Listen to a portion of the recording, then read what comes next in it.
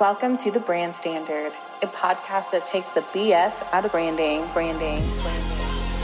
You'll hear talks on the ins and outs of branding, the must-knows of the branding journey, and overall straight talk about what to expect during the branding process. I'm your host, Chelsea Collins. Let's get started.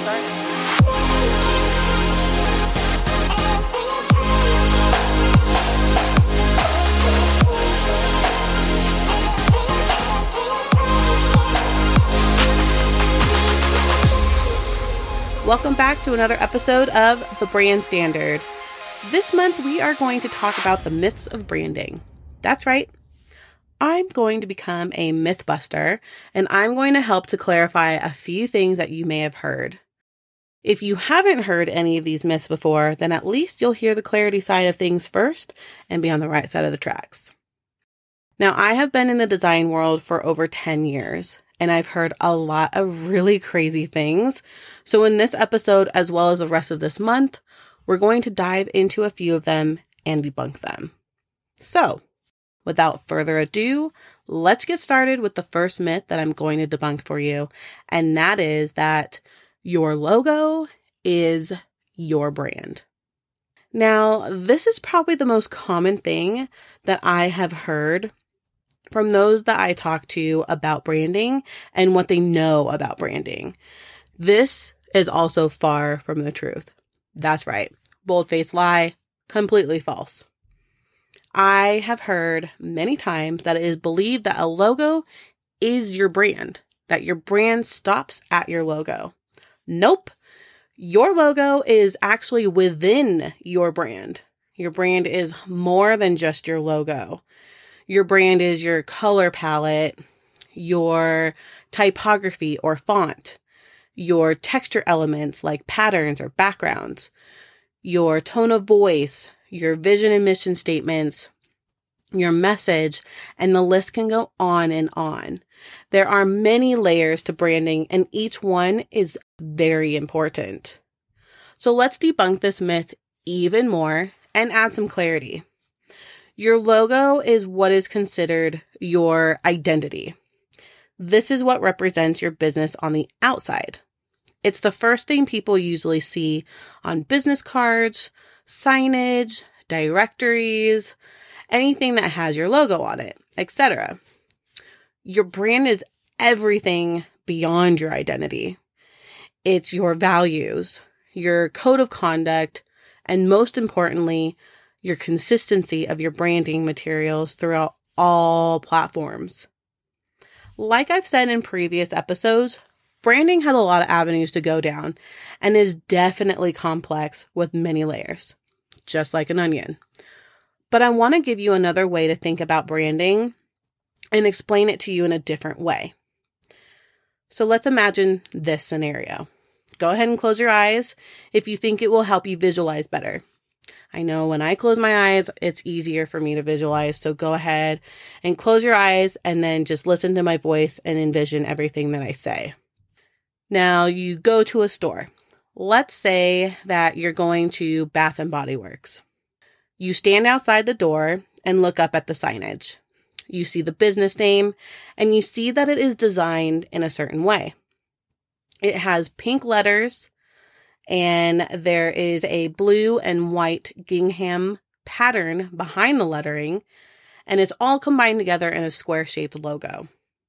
Now, this logo is the identity of the business. It is the first thing you see, kind of like the face of the business, and it's located on the outside of the business. Now, envision yourself walking into the store. You go inside, and you look around, and you see everything that's around you, and it has to do with the brand of the business. You see bright colors, smiling and helpful staff, organized shelves with all of the scented items that they offer, and an overall sense of happiness being in that store. I know that I'm always happy whenever I go into this store because there are so many things to smell and experience, and I love everything about Bath and Body Works. Now, this is what a brand is. It's the feeling you get when you go into the store. It's the code of conduct that the business has set for their employees. It's the color palette that they use and the overall emotion that the business makes you feel. However, for those of you that don't have a physical space and are more in the online world, you may be wondering how to give that inside feel to your audience, and you do this through connection points online. Now, these connection points are your website, the photos that you use on your website, and the content you create on social media, which are the posts that people read, the videos, the stories, the reels that people watch. These allow you to create a space where your audience will feel connected to your business and get a sense of who you are as a business without physically entering your business. Both the outside and the inside of your brand is important. And as you now know, your brand goes far beyond your logo. I think that the reason why most people think that their logo is their brand is because that is where they stopped in their brand design process. It's like they didn't even know anything different. They just figured, oh, I have a logo, my brand stops here. They felt that they didn't need to go any further, or they didn't know that they could continue the brand design beyond the logo. This is something that I inform my clients about when they approach me for a logo design. I let them know that their logo is just the first step in the design process. I also let them know that we can happily design their brand in steps or stages, which will make it easier for them to get their brand completely designed and consistent without overwhelming them. By designing and developing your brand in stages, it'll also help you not to overwhelm your budget, because branding can be costly depending on how you go about it. I mentioned earlier about some of the components that are within the branding umbrella, and I wanted to touch a little bit more on them. Those components are your color palette, typography, texture elements, tone of voice, and your vision and mission statements, as well as the messaging that you are putting out for your business. Now, these branding components are the ones that should be developed in the beginning stages of your brand design, and to ensure that your branding suite is consistent and flows well together. The color palette, typography, which is also your font, and texture elements such as patterns or backgrounds are all visual aspects of your brand suite. These elements are usually designed when your logo is designed. They later will be added to a brand board if you decide to work with me as a designer. For those who don't know what a brand board is a one sheet that gives you a snapshot of your brand. It has your main logo on the top. Then below that, you have your logo variations under the main logo. And then you have your color palette, which is paired with the hex codes for each color in order to ensure that it is the exact color when designing your marketing materials. Your typography or the font, if you have multiple, both of them will be on there.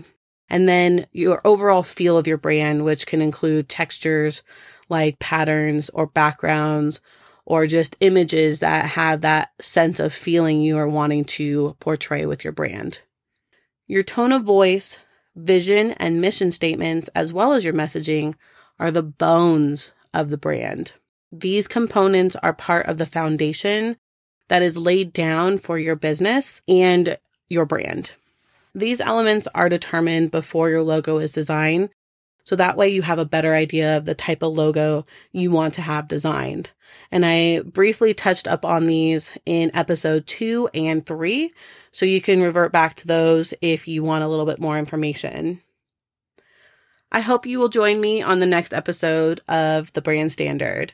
Until then, make sure you grab a copy of my branding starter kit for free. That's right, free of charge.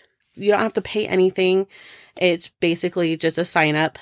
This will show you the top 3 things you should focus on when it comes to branding.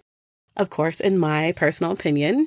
This kit also gives you insider information about the terms that you will hear during the branding process, which I have to say is very important because then you kind of have a leg up and you will have all the jargon that us designers use, and it'll just put you that much further when you're working with a designer because you can understand us. Lastly, you will be given some best practices to keep in mind when you are developing your brand and nurturing it. So don't miss out on this. Super simple. Just visit the link www.double8designstudio.com/getthekit. That's www.double8design studio studio.com/getthekit. You can also find it below in the show notes. Have a great rest of your day, and I will be back for the next episode next Wednesday. Talk soon.